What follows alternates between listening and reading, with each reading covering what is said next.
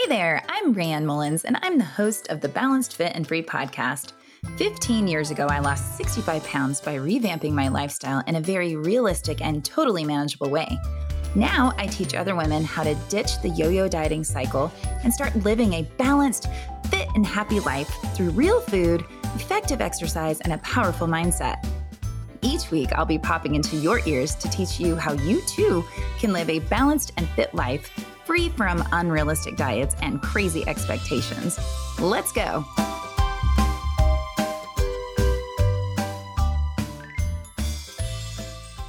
Hey, everybody. Welcome back to the Balanced Fit and Free podcast. It's Rayanne here. And today I am so excited to share with you one of the best and most memorable experiences that I've ever had. I actually just did this last weekend. And so I'm a little worried that I'm talking about it too soon because I'm afraid I'm going to miss some of the good stuff. But I'm also worried if I wait too much longer, I'm going to forget some good stuff. So today I'm going to tell you about the 29029 Everesting event. And I'm going to tell you what it is, why the heck I would even do it, some of the stories from the mountain, and what lessons that I learned, or actually what lessons were reinforced over the 36-hour event. All right, so some of you guys, thank you, first of all, thank you so much for following along my journey. I tried to post as much as I could, but I was exhausted, so it was a little bit harder to post. I had this vision of like posting like every, hour or so on Instagram, but things don't always go as planned. And so anyway, if you don't know what the 29029 is, well, these guys, Mark, Jesse, and Colin, they're ultra endurance athletes. They're all amazing. And if you look in the show notes, I've put their names. So if you want to look them up, I highly recommend it. They're all super cool badasses that I definitely think you should know about. Anyway, they created this endurance hiking event. And the question they asked was, do you have what it takes to Everest? Okay. So Everest, as in Mount Everest, that is like climbers and endurance athletes. They love to, ultimately do Mount Everest. Well, not everybody has that opportunity, or not everybody actually wants to do that, but they want to do something big. So they created this event where participants have 36 hours to hike up a private ski resort and then take the gondola down. And then you just repeat this until you reach the vertical gain of Mount Everest, which is 29,029 feet or 29.9 miles straight up. Okay, so there is a time limit of 36 hours, but there's not a race or a time goal other than just to be done with all of the rounds, which in this case was 13 rounds. We were in Snow Basin, Utah, and it was a 2.3 mile hike up. And actually, I can't remember, it was like over 2,000 vertical gain every time. But you had 36 hours to complete 13 rounds to be done.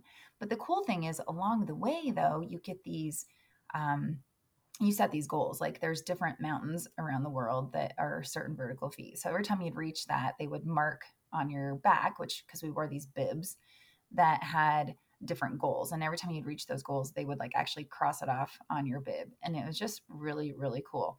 And I want to say too, there's this really cool ascent board. So they have these big wooden boards. And every time you go up and do your hike and then come back down on the gondola, you go over and you actually brand their logo next to your name. And at the end of it, the goal is to have 13 brands, like you complete the whole thing. And so what I loved about this event, and what sounded so intriguing to me, was that it's really an event against yourself. It's really like there's no competition. The only competition is really with yourself and seeing what you can accomplish. And I love that. Anyway, I can't even remember how I heard about it, honestly. Maybe it was Instagram or Facebook, but I loved it. I loved the idea of it. I wanted to do something hard and just wanted to train for something, like something different. I wanted to not worry about my weight or how I looked. I wanted to think about what I could do with my body, what I could accomplish. And it just felt different, like I didn't want to worry about calories in, calories out, or jiggle on my butt or any of that stuff. I just wanted to see how hard I could push my body. And I've done a marathon before and that was tough, but I didn't want to do that again. And I don't swim, so I couldn't do a triathlon. That was totally out. And honestly, I don't want to learn how to swim, so I didn't want to do that. So this particular event sounded perfect. And I got to say, I loved the idea of only climbing up and not having to go back down, because that's what hurts, like your ankles and your knees and your joints, is the, hiking down. So this was actually perfect for me.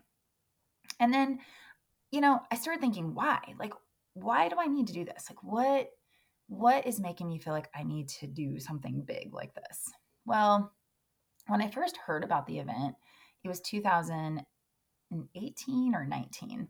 Like, probably, actually, it was probably early in 2019 that I actually heard about this. So I looked it up and I was like, oh, I'm in. I'm totally doing this. But I'd been having some issues, and it was really hard for me because I felt like I was really fit and I was, strong. I'm an instructor and trainer and nutrition coach. And so I felt like I was doing all of the things I'm supposed to do, but I was having problems. I was having dizziness and fatigue, and passing out and these weird, things happening. And that's when I found out my heart was pausing and I was going to need to get a pacemaker. So, and actually, if you want to know more about that, if you don't already know, that's episode 3 of my podcast. If you want to hear my story about needing a pacemaker. So it gives you a little bit more insight into where my brain was at the time. Anyway, there was just something about getting a pacemaker that made me feel fragile and a little broken and honestly old. Like, I was 43 years old and I'm getting a pacemaker. And every time I'd go to the doctor, I'm hanging out with all the 70 and 80-year-olds. And it really did put a damper on my mood. I'll tell you that. Anyway, I know that I'm fine. Like, the pacemaker's, doing its job, it's working, but there's still like this underlying fear that my heart may stop working. So I feel vulnerable and I feel like I better live right now, because I don't really know. I mean, none of us really know how much time we have left, but I really just feel like getting that pacemaker has made me feel more like I need to live for the now. Every single day is a gift. And I know that. I already knew that. But there's something about having, this issue that truly has made me want to live more and more vibrantly. Anyway, and I also wanted to prove to myself that, I'm still strong. And even though I have this device in me that, again, usually people over 70 get, that I am still capable of doing hard things. So I also needed just to focus on myself a little bit. My favorite thing ever is to help people. Like, I find my joy and success in other people's joy and success. I really just thrive on helping other people. I love watching my clients, either lose weight or just get stronger, or when they find their inner strength. It brings me so much joy. And I have loved doing this. I mean, in fact, I've been doing this now about 20 years, a little more actually. And recently, over the last years, I think I've made everyone else a bigger priority than myself. So it was time to focus on me for a little bit. So that is why I did the 29029. And so I want to tell you a little bit more about the actual event experience. So I got up early. It was a Thursday morning and I had to get ready for my flight. So it was great. I get on the flight, mask and all. And that was the first time I'd been on a commercial flight since COVID. So it was fine. It was totally fine. Anyway, I get to Atlanta from Greensboro and I get on the next plane and I sit next to this guy and he's like, "Oh, where are you going?" And I said, "Well, Salt Lake City, but really not there. I'm going to the mountains." He said, "Oh, are you doing the 29029?" I was like, "Yeah, man. How about you?" And he said, "Me too." And he said, "So what's your goal? How many climbs are you going to do?" And I was like, a little confused. I was like, "What?" I said, 13. And he said, "Oh, okay. So it's your first time." He was like, "You're going to plan to do all of them." I'm like, "Well, yeah, it's my first time, but yeah, I'm going to climb 13 times." And so this was the first moment truthfully, the first moment that I was like, oh, wait, people don't expect to do all 13? Because, like, that it's 13 rounds. Do you get to the top and you have 36 hours? And I've been training my ass off. So I'm like, yeah. I mean, I was actually confused when he asked me what was my goal. I'm like, my goal is 13, dude, and I'm going to knock it out.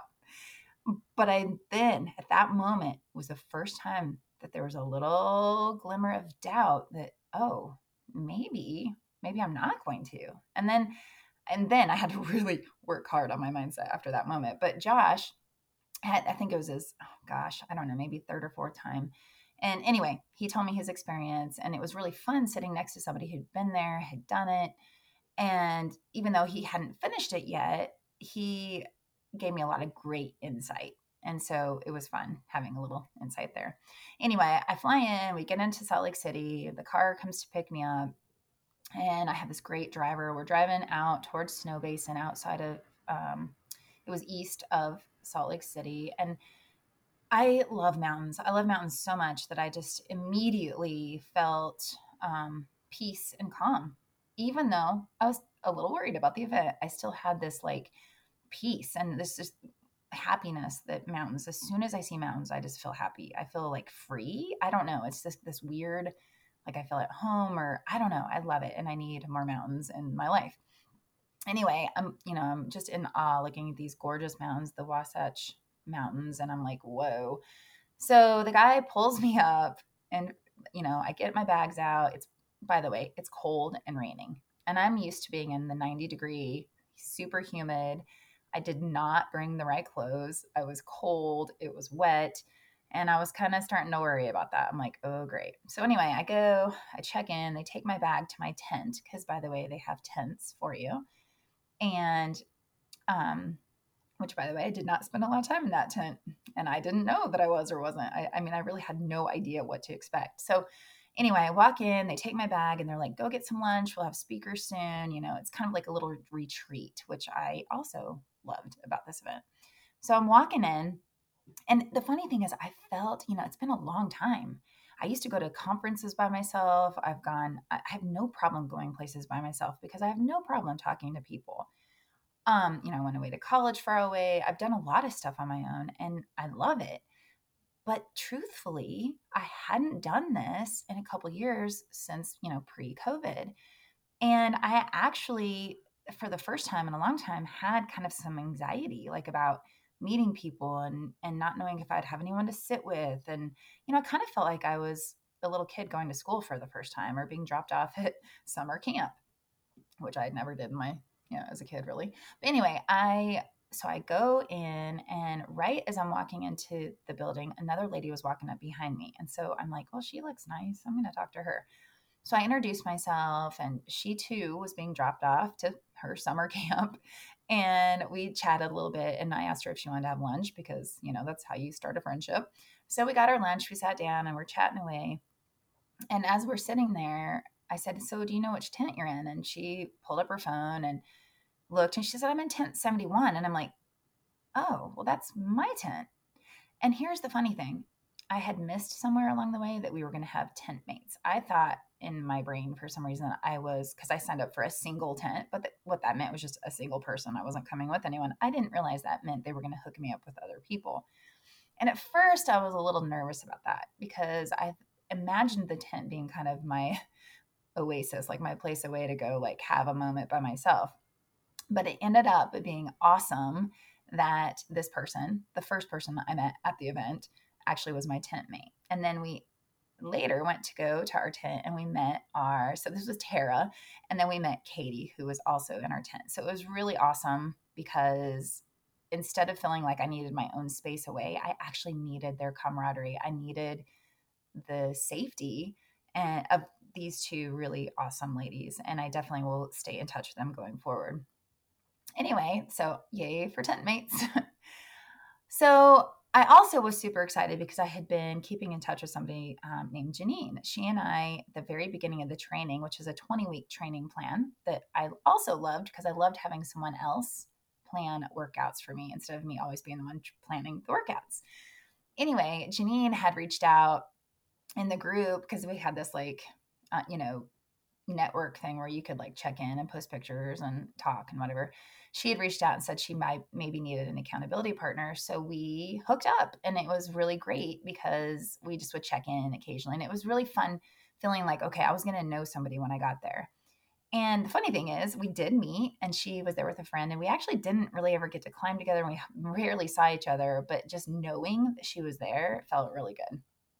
Anyway, we after we moved into our tents, we went to dinner, and we had some speakers. And just got to tell you that one of my favorite things is listening to motivational speakers and hearing stories and listening to these amazing people talk.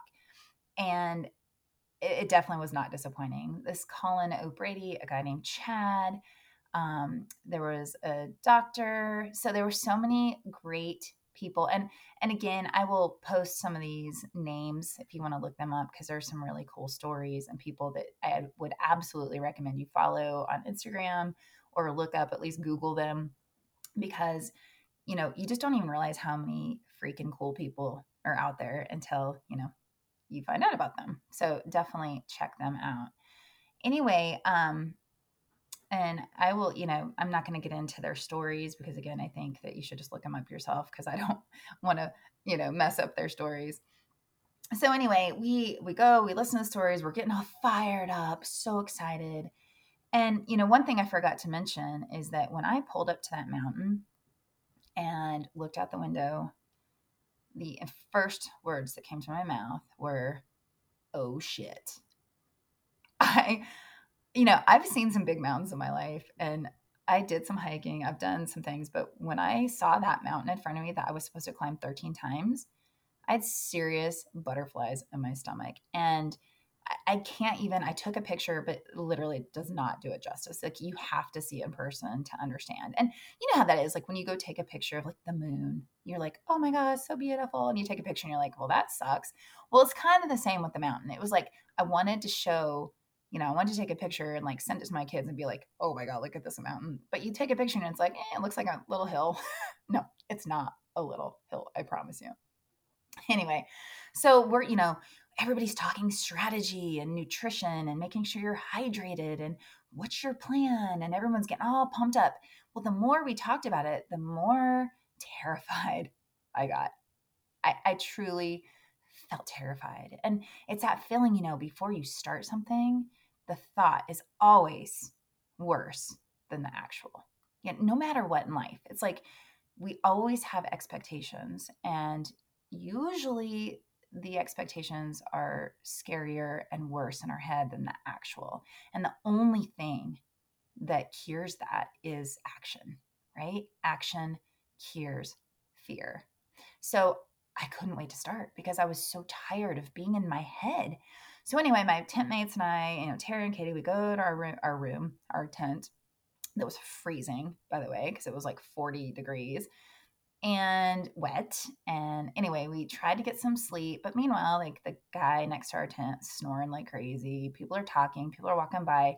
Not a good night of sleep. And that's okay, because even if I was in a posh hotel room, I probably wouldn't have gotten a lot of sleep because I was so worried. Anyway, we get up, we get up at 4 a.m. Start time. We're supposed to line up at the starting line at 5:45 a.m. So we get up at 4 a.m., get dressed. We put on we have all this ointment to put all over our feet so we don't get blisters. We have the special socks. We're getting our poles, our hiking poles ready.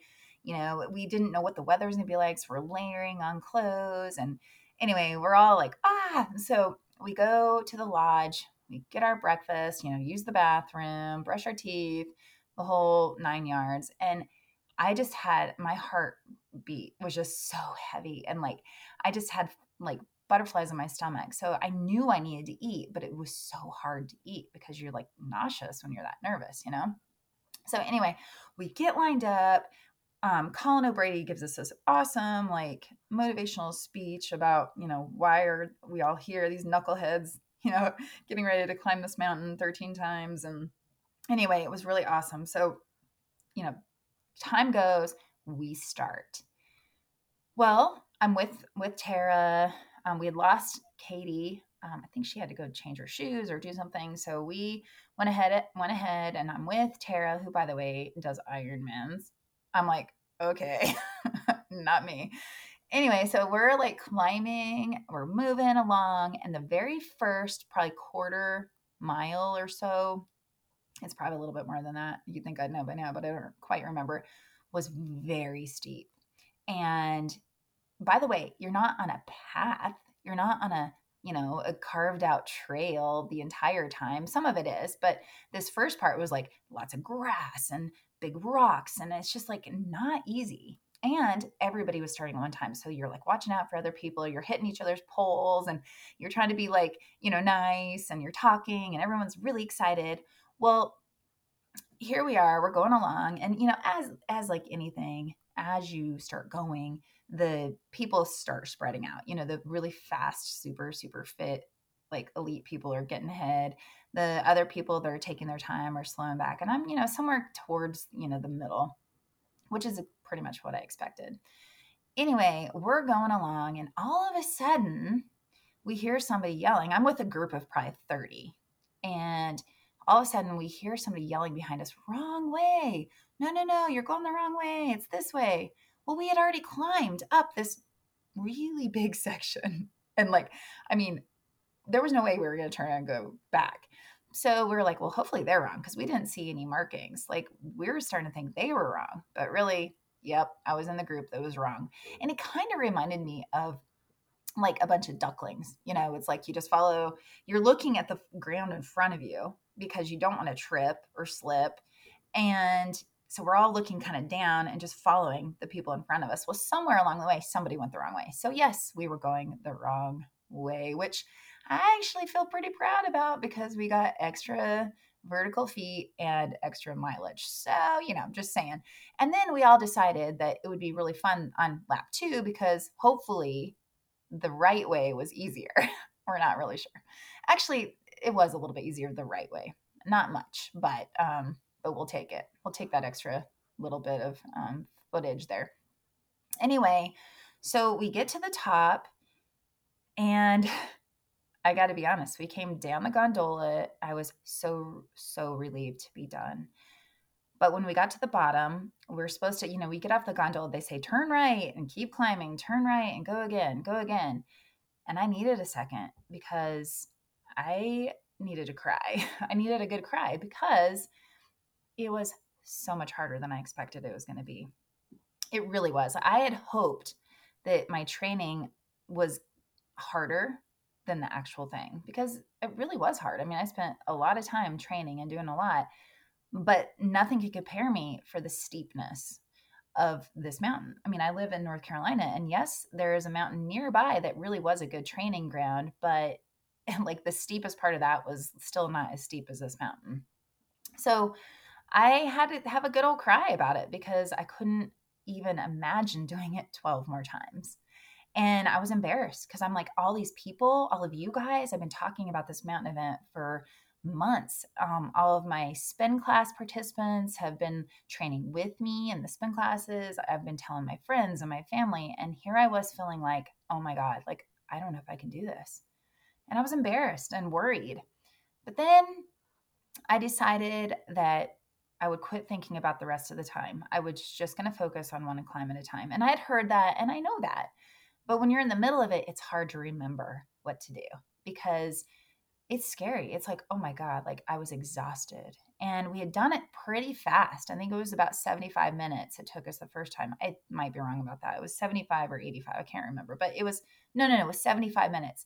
And that's pretty quick. And so round 2, we did it again. I went with Tara. She pulled me up that mountain. And after round 2, I realized as we started up round 3 that I was with the group that was going too fast for me. And I had this moment in my head where I was like, okay, it's all right. Like, I don't have to finish fast. There's no race, and this is about me. And I had already, for 2 laps, made it about other people. I wanted to stay with Tara because, well, first of all, I felt like she was a really cool person and I liked her and I wanted to spend more time with her. But secondly, I I didn't want to feel like I wasn't as fast or as fit as her. And finally, it has struck me. I'm always telling my clients to work at their pace. When I teach a spin class, I'm like, go at your pace. This is your workout. We all have like levels where we want to be. And it hit me that I was not working at my level. I was working at other people's levels. And why was I here? I was here to work on myself, not to prove anything to anybody else. So on lap 3, I finally told Tara, I was like, go ahead and go ahead, or, go ahead of me because I feel like I'm holding you back. And she was really sweet. She probably would have waited for me, but that made me feel worse. I wanted her to go. I needed time. So I spent like from that moment on, I worked in intervals. I loved it. I found my groove. It was okay if I had to stop and take a breath. So I started like finding little tiny points ahead of myself. I'd be like, okay, I'm going to get to that rock and take 5 breaths. And then I'm going to go to the next rock. And so I literally, sometimes it was so steep, it literally would only be like 10 steps, literally 10 steps. And I would have to stop and breathe. But it worked for me. And next thing I know, I was, getting into like these little points. And then next thing I know, I was at the top. And it was really cool because, and if you did the 20-21, you're going to know what I'm talking about. There was these major points. It was like the first aid station was awesome to get to. You just knew you had like knocked out a very hard portion of the mountain. And then there was aid station 3. And after aid station 3, there was these poles. There was these like, they were actually snowmakers. It was like these big poles with like these yellow padded coverings on them. And there was one at the top, towards the top, that was 1044. And when I saw 1044, I knew I made it. Because once you got to 1044, you actually got on a service road. And even though it was still steep and you still had a little over a half a mile to go, it felt better because it was like a road instead of like rocks and slippery like grass and chunks, So it was like once you made it to 1044, everybody saw that as such a sign that you've made it, right? Anyway, lap 5, I just kept going. On lap 5, I found a group that really connected with me. It was Tandy and Mark and Jamie and Coach Don. And the cool thing is I found these people that were using the same method that I had been doing on laps 3 and 4, and they were fun people, easy to talk to. And so I felt like a part of something. So on lap 3 and 4, I was kind of alone and in my head. But when I was on lap 5, it went so much faster. I like having this group to be with. We talked about all kinds of stuff and it was just really fun. Then fast forward to lap 8, where I met Mike Macho. I think that's his name. It was funny because we just happened to be starting at the same time. And I said to him, I was like, hey, I've been doing this thing where you just like do little intervals and it makes it so doable. Do you want to go with me? And he's like, yeah, totally. That works for me. But I was kind of worried, that I was going to be too slow for him. And he was worried that he was too slow for me, but it worked. Like we worked together great. And it just felt really good having someone with you. Like even if you didn't talk the whole time, just knowing that you had somebody with you, it was just comfortable. And we were all in the same, game. We were all like the same goal. And so, we worked together all the way to the top and then we went our separate ways because it was nice to have alone time in the gondola. But that was my first gondola ride down in the dark. So on lap 8, as we were going up, this giant moon was coming up over and it was so amazing. We both like stopped a few times and took pictures and just like let it soak in. It was gorgeous. And so that time we got to the top and I was ready to just have some alone time in the gondola. And it was my first ride down where it was pitch black in the gondola. And during the day, I'd been on it already 7 times. So this 8th time in the dark, I noticed lots of like rocking and noises. And I was really scared. And I felt so silly being scared because I'd been on this 7 times. It was no big deal, but something about it really bothered me. So when I got back down, I was like, I'm going to take a break. I'm going to just go rest. I was cold. It was, I was a little bit wet from sweating. So I wanted to change my top. And so I go into the lodge and I laid down just next to the fireplace. And next thing I know, I was completely asleep. So I had, at this point, it was probably like 10:45 p.m. And at midnight, they were going to do a group hike. And I thought I really should do that because I didn't want to go alone in the dark. Although there was people along the way, something about it kind of scared me. I didn't know, was there going to be a mountain lion? Was there going to be a bear? What if I fell? Or, you have all these like fears that like come up. And no matter how hard you try to push them down, they're there and they're yelling at you. It's like your brain is just like on full alert of any possible like thing that could happen. So it was about, I had fallen asleep next to the fire and I woke up and it was 10 till 12. So it was 10 till midnight and I just couldn't do it. I was like, I'm just not ready. Like I had 10 minutes to get out there. I needed to go to the bathroom and I needed to grab some more like drink. And I just decided that I wasn't going to go. So I sat there a little bit longer, feeling super guilty because I knew that I needed to do one more night hike or I wasn't going to make it in time. I mean, I could have, but I had a feeling that this ninth round was going to be the difference between like rushing the next day and having a leisurely like 4 climbs left. So I sat there with serious, like, angel on one shoulder, devil on the other. The devil's like, just go to sleep. You're fine. Who cares if you finish? It's no big deal. You did great. The angel over here is going, Raeann, you're going to be so proud of yourself if you just get up and go, and you're going to be so excited to tell people about it, and you're going to finish. So that's when Eva, Eric, and Liz, my midnight pals, appeared. They both, Eva and Eric, mother and son, super, super sweet people, adored them.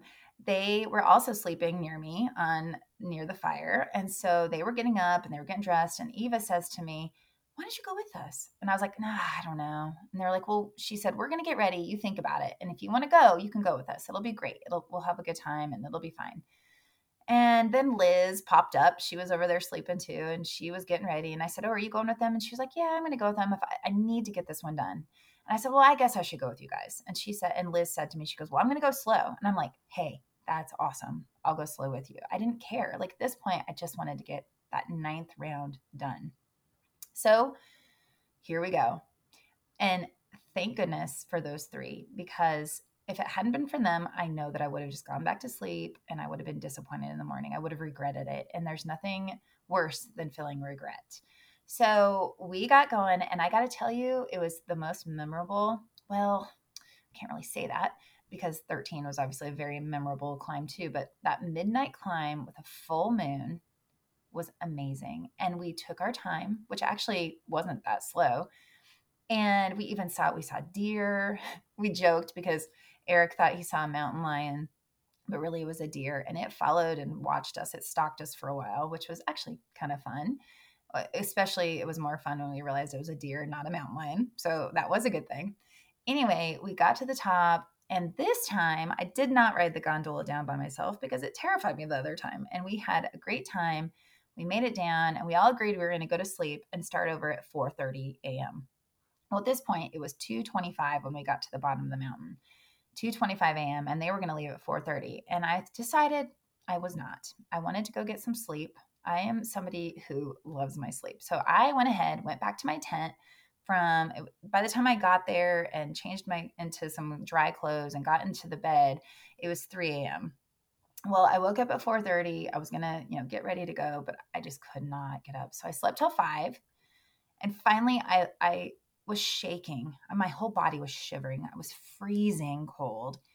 And I was just shivering, and I literally just wanted to cry. My knees hurt, my ankles hurt. I had started to get a blister, and I was thinking to myself, what the hell am I doing? This is so stupid. Like, why am I doing this to myself? And I had a little moment there. Anyway, I forced myself to get up. I decided if I would get up, I could go into the lodge and get next to the fire. That's what got me moving because I was so cold. So I got up, I went in, my calves, there was like an incline just to get to the lodge from the tent section. My calves were screaming at me, and I just wanted to give up. Like, I can honestly say at that moment, I was like, I know I only have 4 left, but 4 seemed so daunting. It seemed so big. And I just felt like I couldn't do it. So I go into the lodge. I'm looking for food. And by the way, food at this point sounded disgusting. There was nothing I wanted to eat. And they had a ton of awesome food. It's just that when your body's that stressed out and I was cold and shivering and felt terrible, it did not sound appealing to eat. So finally I sat down. I got a big old gluten-free, gross bagel with some peanut butter on it because at this point I needed calories, you guys. I needed the calories. And I was burning between 7 and 1,000 calories every single climb. And I was only eating about 150 to 200 on the way down in the gondola. So I knew I was in a major deficit and I knew I needed the energy. And maybe if I could just get some energy through calories, maybe I would be motivated again.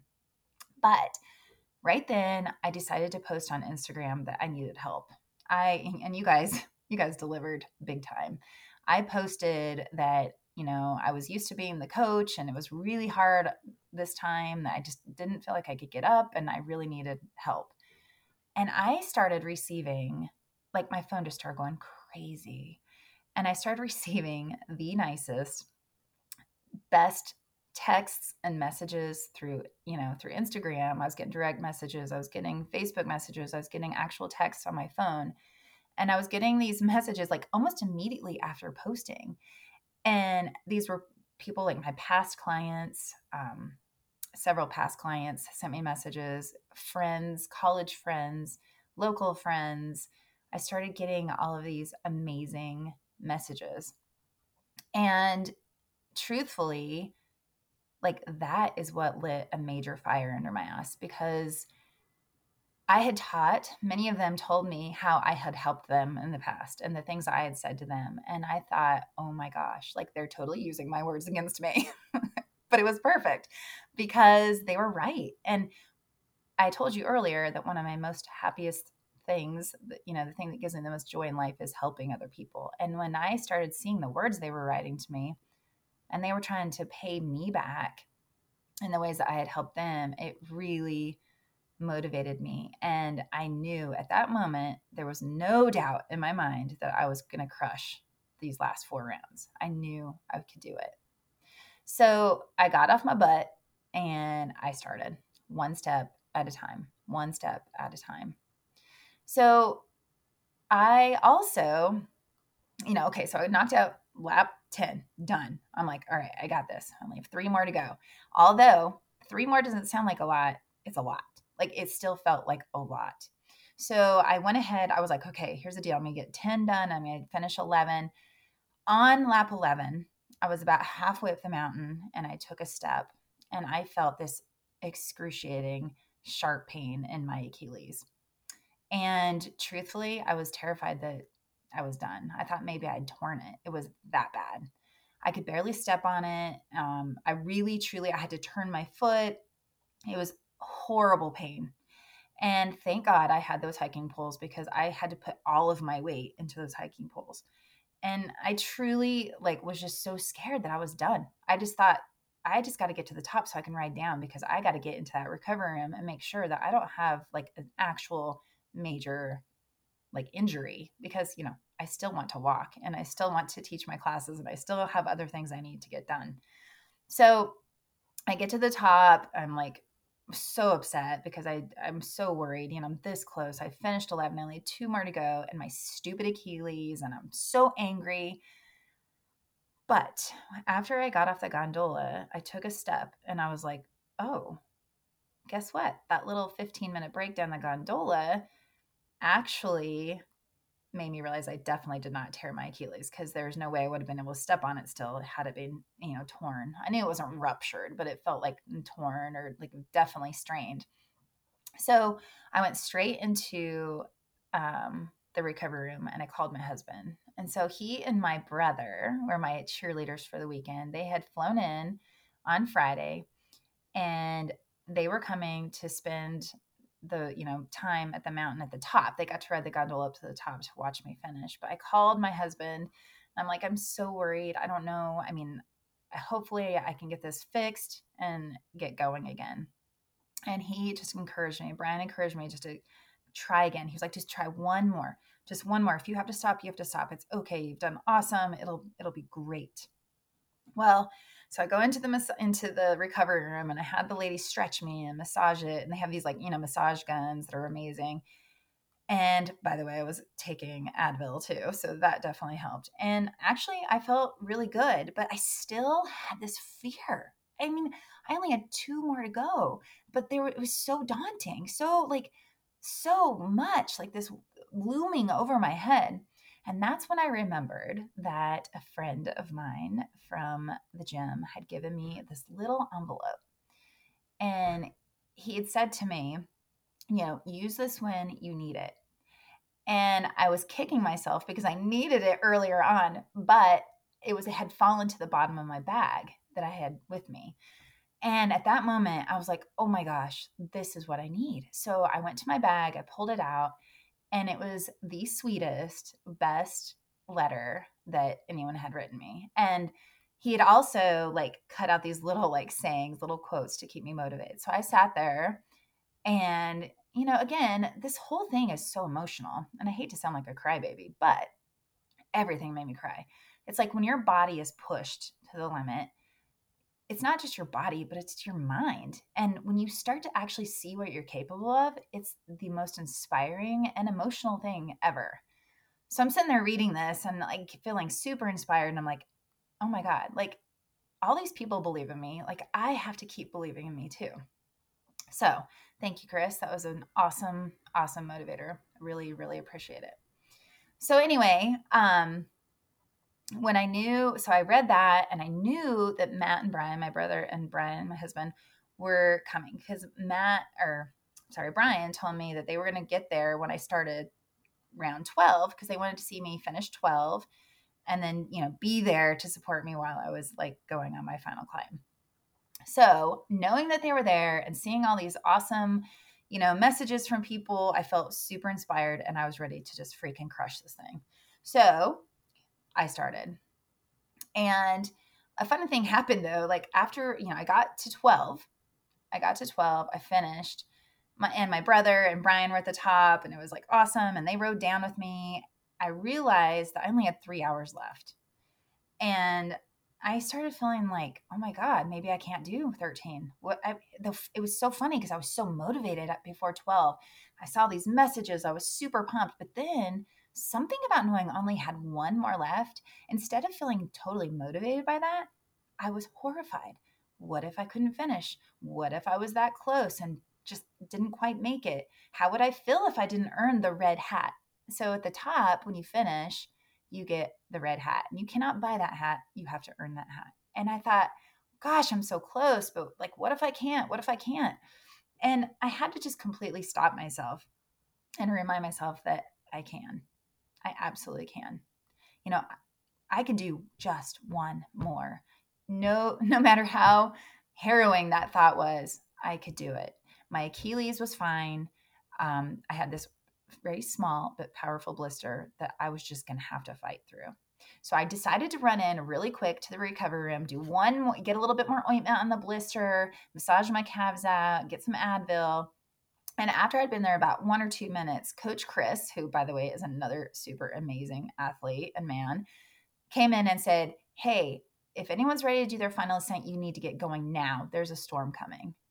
And fear struck me so hardcore because I imagined getting stuck up on the side of the mountain in a storm. And here's the thing, when you're in the mountains, the weather can change just in a second. It can go from like warm and sunny to like cloudy and lightning, thunder, hail, rain, wind. The wind had already been pretty tough at the top. So I was scared. And I got to tell you, there was actually one section of the route that absolutely terrified me every single time. And it was right after the last aid station before making that last kind of third of the way up the mountain. It was very steep and very slippery. The first time I was on it, I actually almost fell backwards. And so after that first climb up, every time I got to that section, I was so scared. And it was so in my head. But I just kept imagining, which you totally shouldn't do. I kept imagining myself slipping and falling. Because if I had fallen there, I mean, you would fall a long time and just keep rolling and rolling and rolling. And I was scared. And so on this 13th round, I thought, what if I get up there and it's raining and it's even more slippery and I can't do it? And I was so scared. So I decided, oh, well, I had to get there. I was going to do this. I was going to do this thing. I had one more to go. So I ran out. And right as I'm getting to the base of the mountain, getting ready to start, I see that Coach Brent, who is one of my favorite coaches and people ever, was getting ready to start a group climb. And in that group was Mark and Tandy, who I had climbed with before. And I was so excited to like see them again. We were so excited to be together in our final ascent. And then I met Wolfman and I met Anne. And Anne, sweetest girl, I'd already met her before. And she was really, really struggling on that last round. And so I was so happy to get to be with these people and we could finish together. And Anne was so awesome. She was having a really hard time. Her feet hurt really, really bad. And it was so fun to watch her finish because she did and she rocked it. So good job, Anne. Woo woo, go yoga instructor. So anyway, we make it to the top. We get up to that 1044, which is that snowmaker like sign, the sign that like when we got there, we knew that we only had a little over a half a mile to go and it was road. And we got there and Coach Brent said to me, he was like, you've done your job here. You've helped these people. He was like, I think you need to go ahead. You need to just make this about yourself now. He was like, you're rocking. Just go. And he probably says that to everybody, but I felt pretty awesome. So I was like, oh yeah, Coach Brent just told me I'm awesome. So I did. I got this like second wind. It was like my 13th wind, actually, 14th wind. And I powered up. And when I got right to the bottom, so there's like this little like section that you have to push to get up to the very top. And there's all these people up there. And I knew my husband and my brother were up there. And I knew other people that had already finished that I'd been talking to were up there. And there's music playing and they have their awesome announcer, Colleen. She's up there like announcing people coming in. And I had just, I don't know, I'm not very good with distance. It was some distance to go, but not super far. And there was a lady right there. And she said to me, you've got this. She was like, take a deep breath and run to the top. And I was like, you're crazy. I'm not running. I'm exhausted. And she was like, no, you can do it. You're going to be so happy. And so I looked at her and I was like, you know what? You're right. So I thought if I need to collapse to the top, fine. Like, no big deal. I'm going to empty the tank. I'm going to push myself. So I ran to the top and I could hear them yelling my name. And I saw my brother and I saw my husband and I saw the people and it was so amazing. So that is how I felt at the very, very top. And, it's really funny because I'd been so emotional the entire day, or entire 35 hours or whatever it was. I think I finished at 5, a little after 5. So it was about 35 hours. I'd been so emotional and so in my head.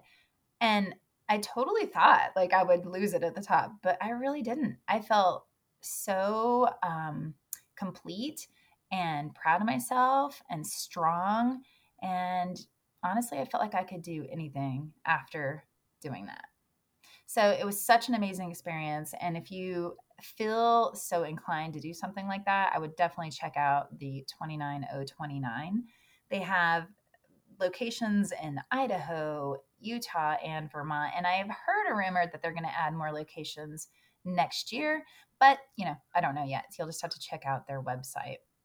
So I just want to tell you really quick that the lessons that I had reinforced in my brain, and these are lessons I've been teaching people for years, actually, and believe in and followed, but I really had to dig deep and find these lessons to get through this event. And the first one is patience.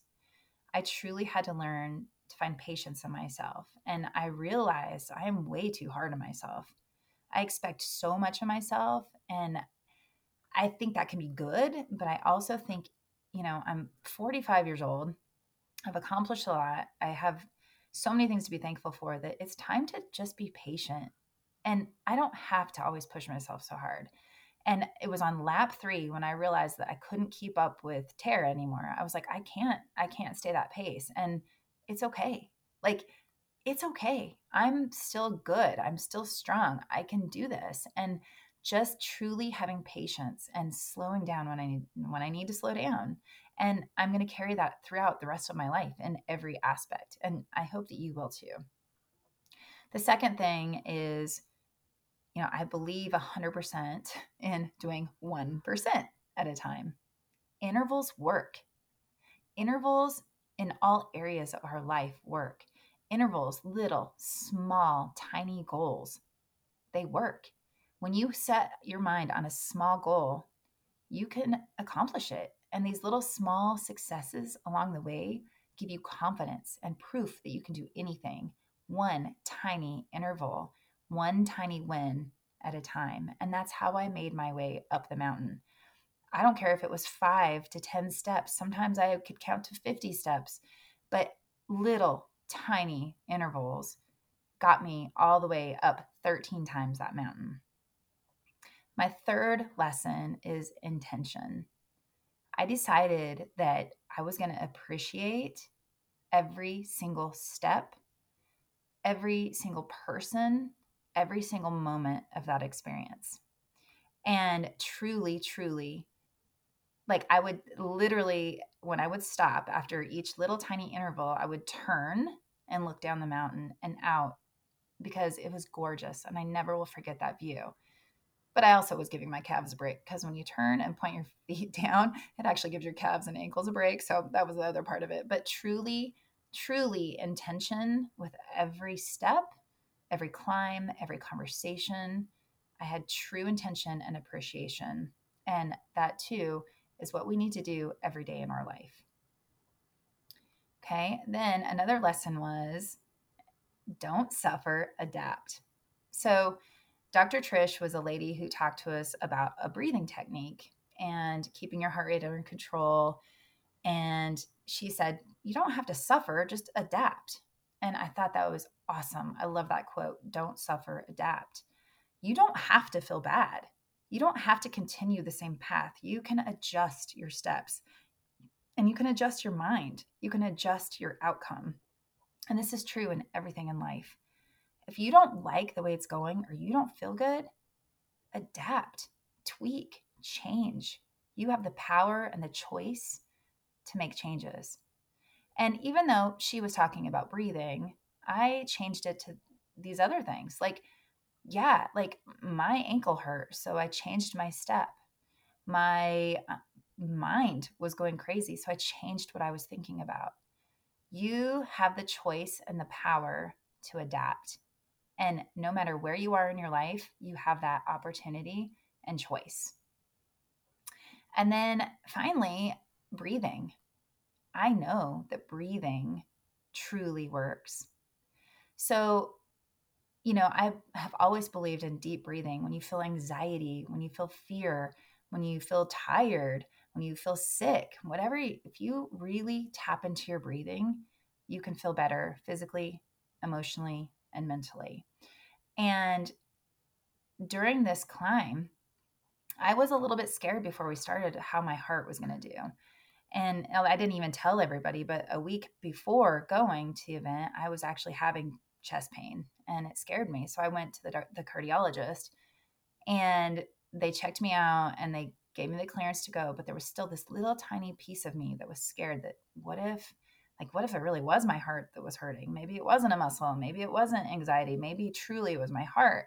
And I was a little bit scared, but I practiced deep breathing the entire time I was on that mountain.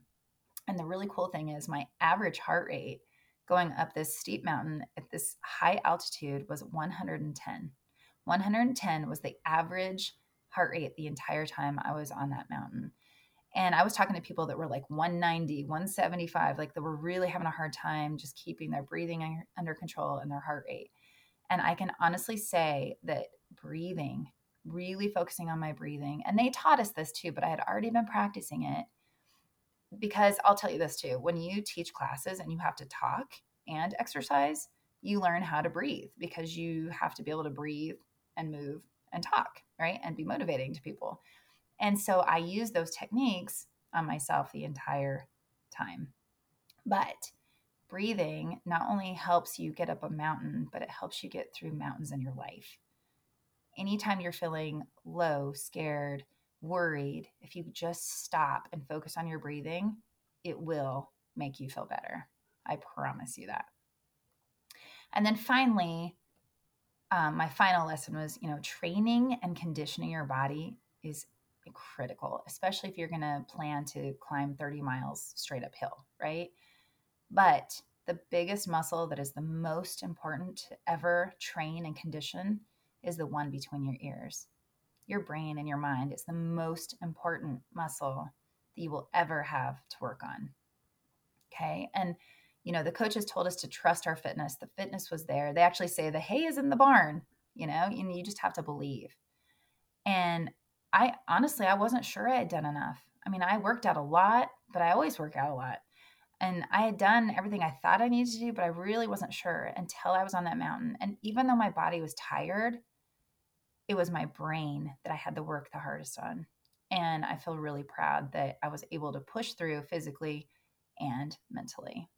So those are the lessons I learned. But, and I just got to tell you, so the day after, they warned us of having a hangover. I think I had a bigger mental hangover than a physical. My soreness was really minimal. My calves were tight. And truthfully, that was it. I felt pretty foggy in my brain, and that could have been, lack of sleep. But also just all that mental work that happened just to get me, to get my body moving. And, it's silly, but I practice this thing where I literally talk to my body. I literally thank my legs. I thanked my feet. I thanked my heart. I thanked my arms. My arms were so tired during the event because I had never used hiking poles the way I had to use them this time. And so my triceps were a little tight, but literally, like, my brain was the most tired of all. So I want to just do a quick shout out to all of those people that I met. And I'm probably going to miss people. There were so many people that I met that, I didn't ever even really got their name, or I don't remember because there was just so many people that I talked to. But big shout out to Tara and Katie, my tent mates. Ooh, ooh. Shout out to Tent 71. Janine and her friend Dina, Eva, Eric, Liz, running on Venti. Yeah, Liz. Mark and Tandy, Jamie, Brad and his wife, Mike Macho, Josh from the plane, and their whole group, Impact. Anne, so sweet. Wolfman, only came up on the final ascent with Wolfman. I don't remember his actual name. And then Pierce. Pierce was there for the first finisher. He's 20 years old, the sweetest kid ever. He was so sweet. We had a nice little camaraderie there. The really loud and peppy guy with the cowbell at Aid Station 2. I really wish I could remember his name. Awesome, awesome guy. Also, there was a lady at the top of the mountain at that aid station with an accent. She was so sweet, and she came and gave me a big hug when I finished. It's like all these volunteers and people at each aid station were just incredible. They were with us every step of the way. Coach Dawn, what a great woman. So happy to meet her. We had some great conversation, and she really pushed me. Coach Emily, great nutrition talks, but also she gave me a hug at the time I needed it the most. Chili was this funniest guy ever. Like, he wore these really short shorts, and it was so funny, and he had an awesome accent. He was a cool guy. Jonathan from Miami and his aunt, super cool. They finished together. Colleen, the announcer, wonderful lady, full of energy. I don't know how she did that. I think she used as much energy talking and announcing and keeping everyone peppy as we did climbing the mountain. And of course, Coach Brent. He is probably one of the most amazing people and best coaches that I think I've ever met. And I'm so honored that I got to spend time with all of these amazing, amazing people. And I also need to thank my people, Brian and Matt. Thank you guys so much for being there. It was so fun to share my experience with both of you. And I'm so happy that you guys could actually see what I did, because again, the pictures don't give it justice. And I don't think people understand that weren't there. This was no joke. Absolutely no joke. And also, I need to shout out to my other brothers, Mark and Mike, because they are two serious overachievers. And I think that was good. So all of my brothers, major overachievers, all of us Hastings, we all want to do big things, and we're, like to do things hard. And also, all my other friends that are overachievers, what great, amazing role models you've all been in my life, because now I know that I will never give up and I will always follow through. So you guys, thank you so much for listening to this. I know this is a longer podcast than normal. But what a great, great experience. And I actually am going to be doing a couple more podcasts related to this and the lessons I learned with nutrition, and just some other things that I think would be beneficial for you to learn. So if you have questions or you want to learn more about how to sign up for this event, or you need help maybe training for something similar to this, look me up, send me an email, hit me up on Instagram or Facebook. I always love to hear from you guys, and I appreciate you being here. Talk to you soon. Thank you for tuning into the Balanced Fit and Free podcast. I'm over here giving you a virtual high five. Be sure to subscribe to the podcast so you don't miss a single episode. And if you are looking for a crew of amazing women who are also seeking a balanced, fit, and free lifestyle, be sure to join my exclusive community on Facebook. The link is waiting for you in the show notes. Until next time, keep your thoughts positive and your coffee hot.